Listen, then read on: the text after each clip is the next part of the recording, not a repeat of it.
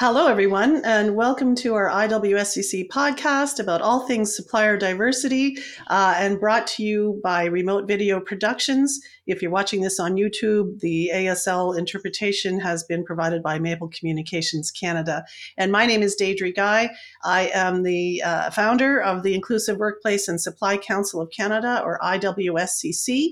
And we work to support businesses that are owned by either veterans or people with disabilities here in Canada to connect them with the supply chains for large corporations and governments across Canada. These organizations are looking to diversify their supply chains and add diverse owned businesses into it, try to do business with more and more of them on a regular basis. So I'm super pleased today to have Lisa Taylor here with us from Challenge Factory. Lisa and I met when we were putting together our veteran research project survey that we have out live now. So if you happen to be a veteran or someone active in the military who owns a business, did own a business or wants to own a business, please look for our survey. It's only going to be available for the next couple of weeks, but we do want everyone to participate who qualifies so we can have the best baseline information about veteran businesses in Canada. So Lisa, thank you so much for being here. Tell us a little bit about yourself and what it is that you do. Sure. So I just to start say that it's a pleasure to be here and I'm really looking forward to our conversation. I've been looking forward to it all week. Oh, awesome. So I am the president of a Toronto-based Canadian organization called Challenge Factory. Challenge Factory is a research agency and consultancy that is entirely focused on the future of work. And I founded the company 10 years ago. So we've been studying aspects of the future of work for 10 years, which is much longer than the future of work has been a hashtag or has been in the news recently because of COVID or because of some of the other, hot topical issues that are in the news now. And because we're both a research agency and a consultancy, what that means is we have 10 years of research and data, as well as practical experience working inside organizations, alongside leaders, asking questions that everyone's asking and trying to figure out what the answers are. And so it's a really interesting spot to be in right at this moment in time, to be able to take some of the questions that people say, well, nobody knows the answer to, insert your question or topic here, and to be able to say, actually, there are ways to know the answer to that question. And those are the conversations that I love to be part of. So I have so many things, and I know we only have a half hour, so we're going to have to do this again, or even just, over a glass of wine some night. But there's so much stuff I'd like to chat with you about. Sure. But you've done so much in your career. Alex and I were doing some digging on you, and I was like, wow, this woman has got to be at least 60. She doesn't look anywhere near it, but with all the things that you've done in your career. So tell us a bit about some of your accomplishments. And please, this is your time to brag. Like, don't be humble. Just show off for yourself for a minute.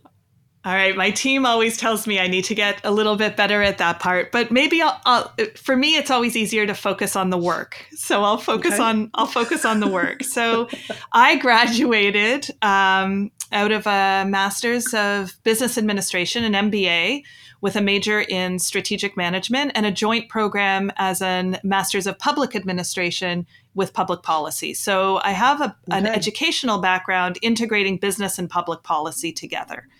And my initial entrance into the workplace, I believed that I was headed to work in a healthcare related consulting practice.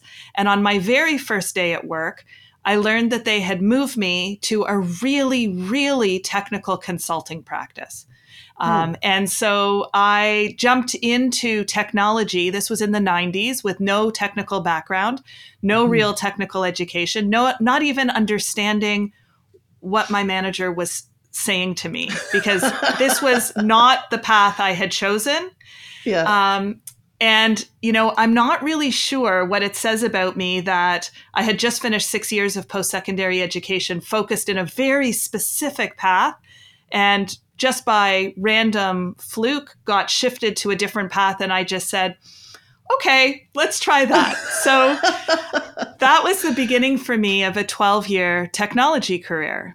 And I worked with amazing companies, big global firms, Deloitte, Hewlett Packard, But really what it exposed me to was I was the people and process side of massive technology projects just as the internet was dawning. So my first business meetings was going to executives and trying to convince them that the internet was actually going to be a thing and that Oh they my needed to gosh. pay attention to it for business purposes. And it was a tough sell. Like sometimes they jumped right on board and we had amazing clients and projects, investment banks that were early adopters and we did work in 9 different countries. And other times massive companies would say, no, this is never going to be a business tool. That initial exposure, even though it wasn't my first choice, to be in these technology projects, but that initial exposure where my job was to think through, and what will this mean for the people inside of the organization? And what will this mean for the processes of how the organization operates? Had me on the very leading edge of very radical revolutionary change right at the very beginning of my career. And so it's from that perspective that I then went on to be able to continue to stay at the forefront of where revolutionary change continues to happen. And so leading through some of the work that I did at Hewlett Packard, leading a very large team, recognizing that the last team that I was managing at Hewlett Packard was about 135 staff. The average age on the team was 47, and the average tenure with the company was 18 years. And recognizing that the way that I was supposed to be managing them was not the way that they wanted career conversations and future focused conversations to happen, I became convinced that the next wave of really massive revolution, like what I had experienced in my early career, was not going to be led by technology, but it was going to be led by a changing workforce. And so I quit my job at Hewlett Packard and launched a business way before anyone was talking about topics related to demographic change, the aging workforce, hybrid work, all of the different topics that are now so mainstream. I launched Challenge Factory in order to study it and to get out ahead of that curve. That's fantastic. And you do a couple of other things too. You're on the board of at least one organization. Are there more than one? Yeah, so I'm on a couple of boards. I'm on SAREC's board, which is a national charity focusing on advancing career development for all Canadians. And I'm also on the board of the Canadian Special Operations Regiment Association. So Challenge Factory identified veterans as a specific hidden pool of talent. So what that means is that's a group of candidates that want to be engaged in the workforce, but employers don't see them. So we recognize that veterans fall into this category of hidden talent about 7 years ago. And since that time have done significant research, consulting, policy consultations with levels of government in order to be able to continue to advance the integration of veteran talent into the civilian workforce, really because veterans are awesome and have incredible skills that are exactly the type of skills that workplaces that are experiencing ongoing shifting landscapes and change need to be able to incorporate. Hear, hear. I totally agree on the veteran front. I think that, we work with a lot of veteran-owned businesses and constantly impressed by the scope of capabilities that they have and just that persistence. So I can see exactly what you're saying, where it'd be very beneficial in the work world. What are some tips for employers listening to attract and keep talented workers such as veterans? What would be some ideas for them keep in mind, especially in this changing workforce?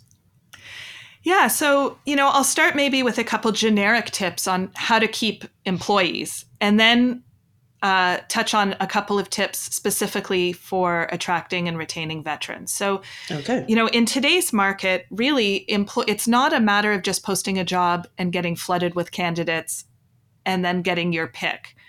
And what candidates are looking for today, what job seekers are looking for today, is to understand that the company that they are applying to knows who they are, has clear values, and that it's a place that they want to be. So the first step for any employer to attract any talent, regardless of who they are and where their background comes from, is to recognize that they have values that are within their company and a brand as an employer, they need to know what that is. And if they don't know what that is, it's going to be very hard to track the type of talent that they're looking for.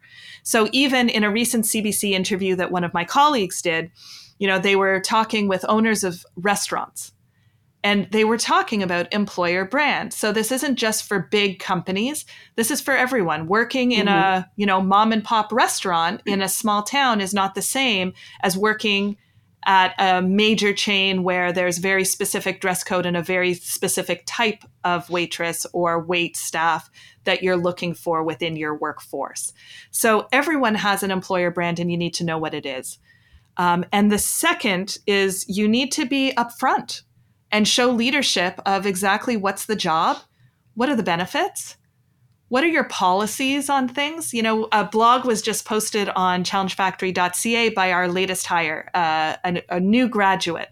And one of the things that she wrote about was so often in the job interviews, the employers, the interviewers were asking her what she wanted in terms of hybrid, remote, or in-office work. She's a candidate. She's just trying to figure out how to give the best answer in order to be able to land the job. And this felt like a trick. It felt either like they didn't know what they were doing, or there was a right answer that she could not guess what it was going to be. And it really put her on her heels. So understanding that being clear about what it means to work in your organization is really important to the candidates you're trying to attract. And then on the veteran side, that is all true, especially because they're just trying to make sense of what the civilian landscape is like. Yeah. They're really, in a way, we write about this a lot. They're like newcomers. They have their own language. They have their own culture. They have lived within a very specific type of employment arrangement. There is lots about your workplace that is foreign to them. And they learn quickly. I mean, our veterans and members that have served, they know how to adapt to different cultures. It's not a matter of them not being able to adapt, but they need the cues. They need you to tell them what those cues are so they can do that learning and adapt to your culture. Veterans also like to see that you're specifically interested in veterans. So having things like a veteran-friendly credential or a veteran-friendly course that you've taken, and I have a little plug for that or information that we can get to maybe at the very end to talk about that a little bit, is something that's really helpful for them to know that this isn't just random, that you are actually interested in them. And the last tip is veterans like to work where there's other veterans. So finding your first veteran hire is the hardest.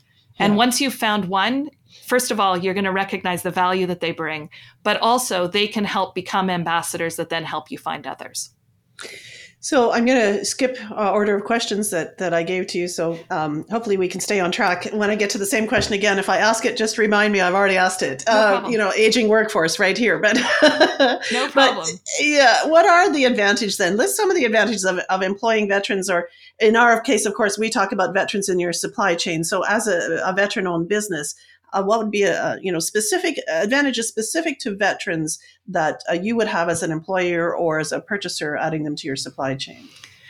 Yeah. So, I mean, when we talk about culture, leadership, and teams, and, when we talk about what's happening today in terms of employee engagement and wanting to make sure that we have engaged workforces working in all different environments, sometimes remote, and needing to be able to stay connected to each other, veterans understand how to unite around a mission. They understand how to foster and build each other up. They understand how to not just be loyal to each other, but to really build the kinds of relationships that make the work better.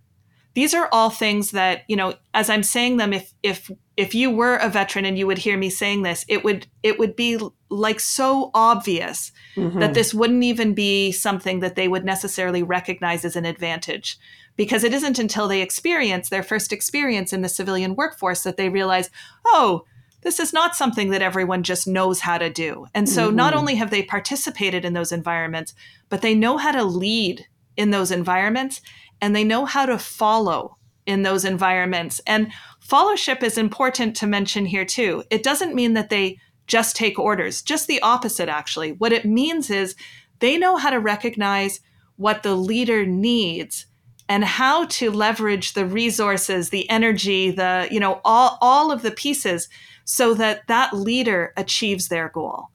So it's certainly not just falling in line. It requires a lot of creativity, a ton of collaboration, enormous motivation skills, and at the end of the day, a real focus on what's our mission.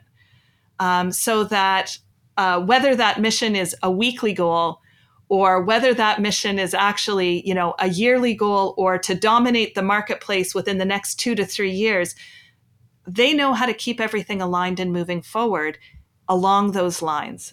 And if I can add one other piece to this, one of the things, the research that we've been doing and the work that we've really been focusing on has been how small business has struggled through the pandemic. And certainly we've seen disruption of supply chains, a need for creativity, a need to, the plan that you had no longer seems to be the plan you can move forward with.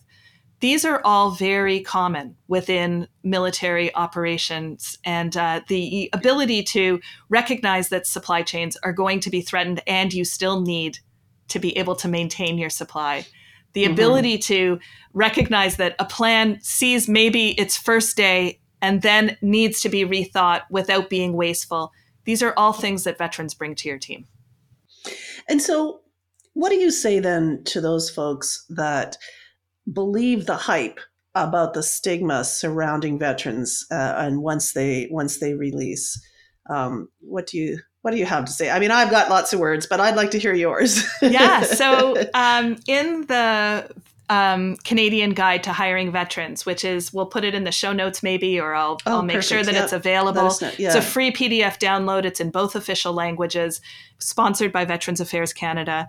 We kind of hit some of the major myths head on. And so some of the myths, Canadians, civilians don't really know veterans or members that serve all that well. We're kind of separate from our military, unlike our, American counterparts. And so that requires us to really challenge some of the things that we think are true. So, one of the ones that normally comes up is usually around the issue of mental health. But any manager of a team of any size will tell you that mental health is an issue in every Canadian workplace. Yes. That you don't have to be a veteran in order to struggle with mental health issues. That, there's data and research that shows that, the actual percentage of veterans that have an issue in this area that would require some kind of severe accommodation or significant accommodation is really not that different than the average Canadian population.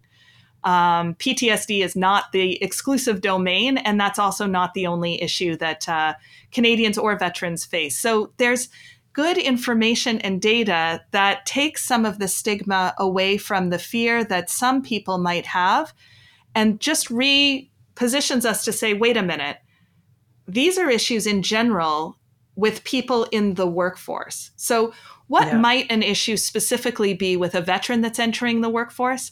And one of the other areas that people usually have concern about is culture fit. So the second biggest concern that usually comes up is to say, well, we're not a command and control organization here, or we're not the kind of organization that we have time to give everyone specific orders for them to go and do. They need to be able to be creative and innovative. And I would say that the Canadian military and the way that they train is 100% aligned, first of all, with continuous learning. Veterans actually are more motivated and engaged in activities that have them continually learn than the average Canadian. So they will be more likely to want to continue to display creativity and new ways of doing work than your average employee. And secondly, the training that they receive really gives them an opportunity to see that there may be different people leading at different times, including themselves, and their job is to make everybody successful. So exactly what employers say that they want, they then say, but the culture fit's not going to work with veterans, without realizing it actually will, as long as there's a period of translation, as long as we go back to what I said earlier, where they may not know the language, they won't know what they call standard operating procedures or just the rhythm of how business gets done. They need a little help understanding the culture. And once they know it, then there's no issue. Right. I spoke to a veteran, this is a few years ago now, and he shared with me that when he transitioned out of the military, he didn't know how to get health insurance. Right. And I thought that was for me, this whole thing that I'm doing with IWSCC has just been one series of light bulb moments, and I love those moments. I love learning, and so I was like, wow, that again had not even occurred to me. So that the difference in military life compared to civilian life is that drastic. Like, everything is there and covered, and so not knowing how to get health insurance seems like such a simple thing for most of us to do, but it's a perfect example of how different that veteran life can be. So we hear a lot about youth employment in today's society, but your work suggests working with those of us who've been on the planet a little bit longer. And so how's that being received by the business community? It's an interesting topic. I mean, we've been studying older workers. I shared with you the kind of origin story of Challenge Factory and my team, and recognizing the role that older workers could be playing in organizations for a long time. Now, of course, ageism and older workers is all the rage and in the news and being talked about, not the least because of the labor shortages that we're experiencing, and recognizing that, if there's a population that is interested in working and talented and skilled, and we're saying we don't have enough workers, there's probably a way to make those things fit together. So I would say from the business community, there is more interest and appetite now than we have ever seen. And yet there are some biases and myths that still need to be busted, that people still have concerns about. And there's structural issues. So when the retirement age was set at 65, it was the 1930s, and life expectancy was only 62. So retirement age being set at 65 was never intended to last as a permanent age. And as our life expectancy has now gone up to 83, we have remained fixed in our working life expectancy as if careers are going to end where they did in the 1930s.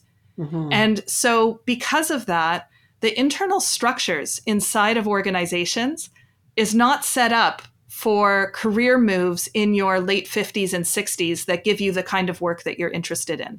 Performance management systems aren't set up to reward and recognize those types of activities. So employers, they are slowly recognizing that, like I said at the beginning, the big revolutionary change that's going to happen, that's going to increase Canada's productivity, that's going to help us stay on the leading edge, is that we need to break down some of the old ways that we used to do things, including how we used to manage our workforce. We need to update it for the 21st century and the world we're living in now, as opposed to the world that it was originally designed for. And so I'm hopeful. I run a company where this is a major area that we focus in. I'm hopeful and see significant progress, but it is slow, and it is not just about marketing slogans. There are real reasons why managers are trained to have certain biases against older workers, and we need to combat those. I agree. I'm fairly close to 60 now, and I have people in my life that are the same age as me, and they talk about retirement at 60 or 65. I'm sorry, and I think no, I'm not doing that. I don't even believe I'm almost 60. First of all, so there's no way I'm going to believe I'm at 65 and time to quit. I do lots of fun and exciting things, and have had several different careers in my life. I've got lots of ability, and I'm not done work.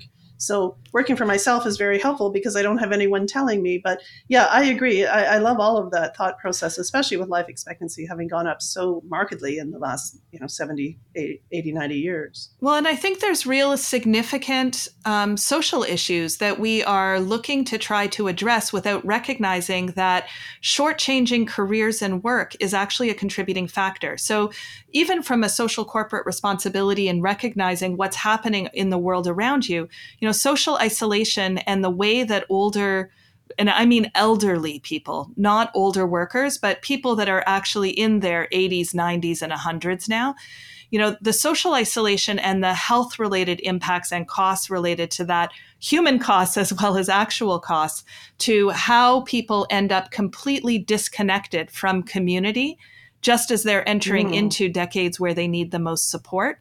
That starts by pushing them out of community prematurely so that they end up on their own in their late 60s, early 70s and 80s, so that, we set ourselves up for some of these self-fulfilling prophecies. If we're going to isolate them out of workplace communities and not replace that engagement somewhere else, they're going to end up alone.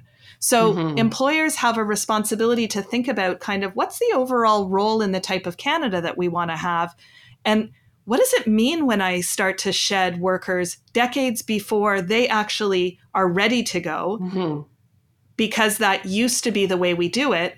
And then I'm worried, or I contribute to campaigns looking at how we treat our elderly population and say, this is terrible, someone needs to do something about it. I love that. I love that.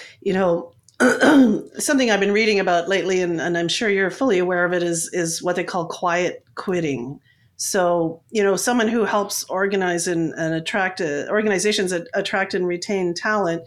What do you make of this? I feel like a real radio talk show host, because I just use that phrase. What do you make of this? I hear it all the time on CBC. What do you make of this? But really, what do you think about this quiet quitting concept? Yeah. And maybe describe it a little bit if you can for those who are not familiar.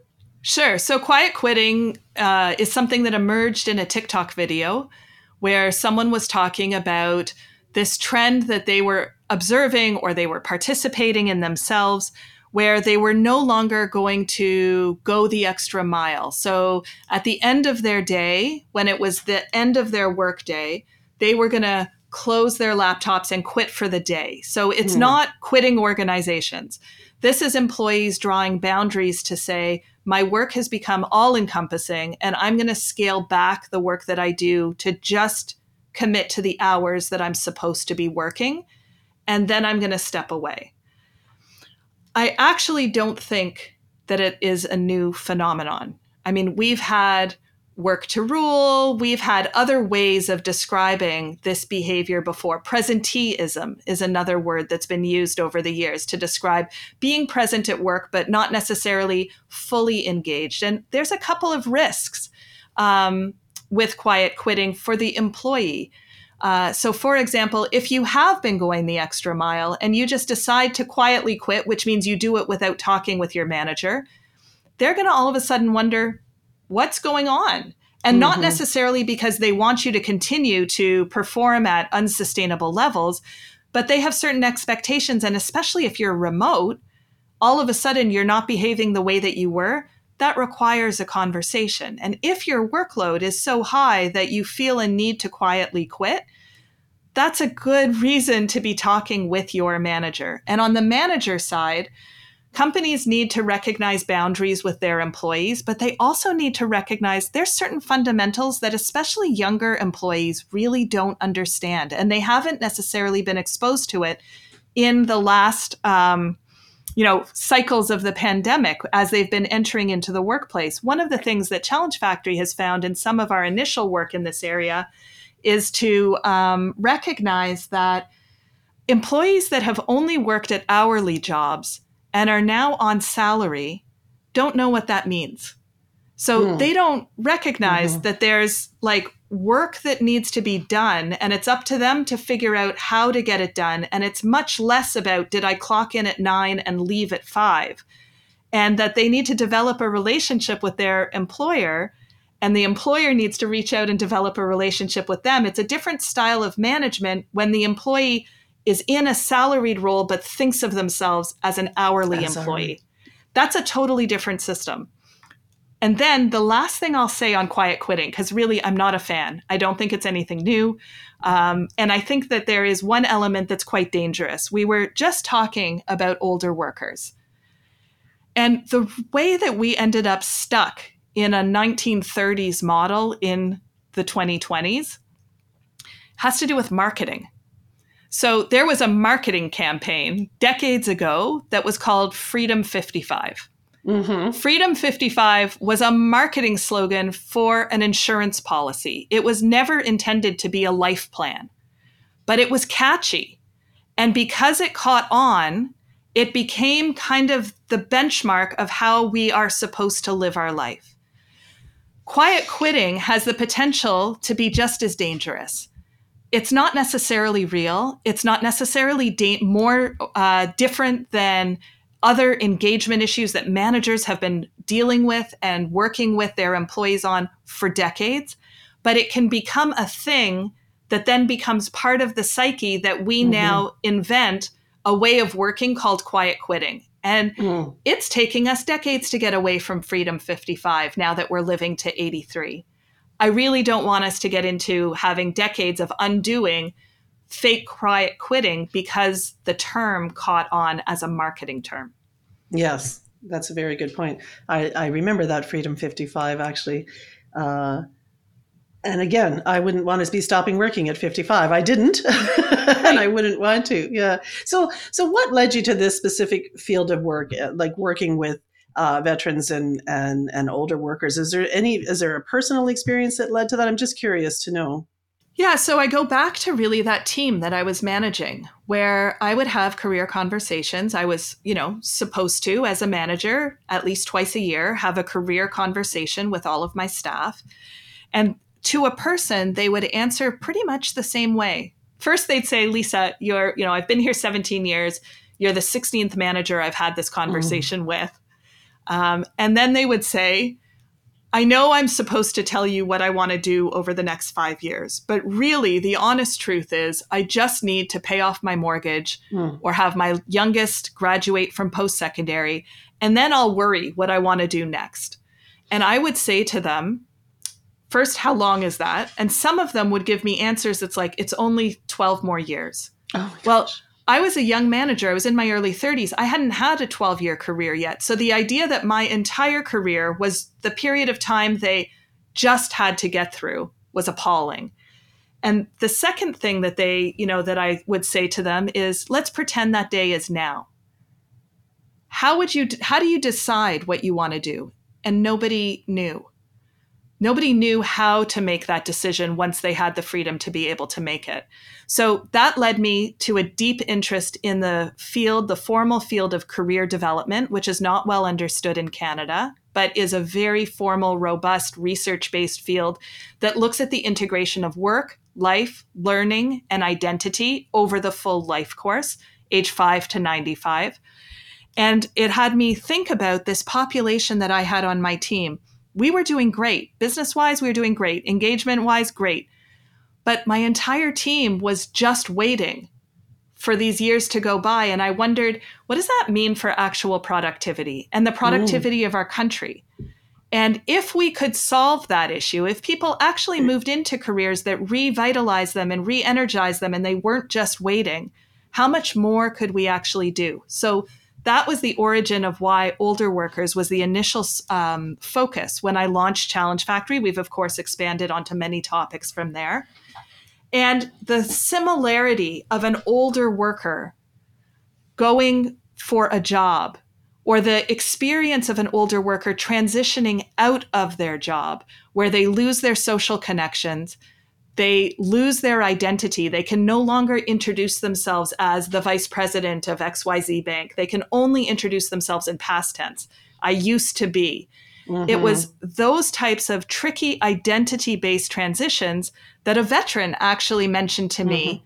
You know what? You talk about this with older workers, but that's how I feel. I've lost my community. I can't use my title. I don't have the same culture cues as I had anymore, and I don't know where I'm going next. And so that led us to say, is there a common thread between the transition older workers go through when they have to move into new careers in their 60s and 70s, as what veterans experience when all of a sudden they have to think about things like, what is health benefits and how do I arrange for that? And who do I find to be my dentist, and all of the work-life integration elements that they need to take care of. So that was really the origin story, and the commonality between those populations led me to then do much deeper research on what's unique about veterans. I know we spoke about this in passing before this podcast, but I would love if and when the time comes that you get your brain and your hands in the disability end of our country, because I think that there's so much that you could be doing there. So I see that we're at our time. I'd like to thank you so much for being here. I really appreciate doing this. It was kind of short notice that we even had the conversation for coming onto the podcast, and there's so much that we have to learn from you. So I hope you'll come back and join us again, maybe one time next year with some of the new stuff that's ongoing. But thank you again, Lisa, for being here and all the fabulous information that you've shared. It's just wonderful. I really appreciate you taking the time. It's my pleasure, and I'd be happy to come back. And maybe before I go, if some of the ways that Challenge Factory thinks about things, or the work that we're doing is of interest, there is an opportunity for small businesses and for veterans to go through a really unique program in the month of October 2022, where it's completely sponsored. So it's at no charge, and it provides an opportunity for those that are looking to hire veterans and veterans that are looking to work specifically within the small and medium-sized business to get a little bit of training and tools, hands-on tools, and really great advice. So especially for the organizations that may not have robust formal HR and recruitment departments, this program might be something that really supercharges your recruitment in these tight labor markets. And you'll end up with a certification, a micro-credential as a veteran-ready employer that then can help you attract more of this talented set of skill sets and individuals that are in your community and looking for work. So that can be found on our website at challengefactory.ca/VSBCC. Thank you. And we'll be sharing that information within our community as well. So if you're part of the IWSCC community, you'll see that shared very soon in some of our, I guess, social media and some of our other promotional things that we do. So thank you again, Lisa, for being here. Thank you for taking the time. And thank you to the rest of you for joining us. For more supplier diversity content, check us out at iwscc.ca. You can find us on YouTube, this particular podcast, or listen to it on your favorite podcast platforms. We have new episodes every couple of weeks, and so there's lots going on with IWSCC in general. So if you want to learn more about supplier diversity and veteran and disabled-owned businesses, follow us on social media for all of the updates. And thank you all for being here. Enjoy the rest of your day. Thank you so much.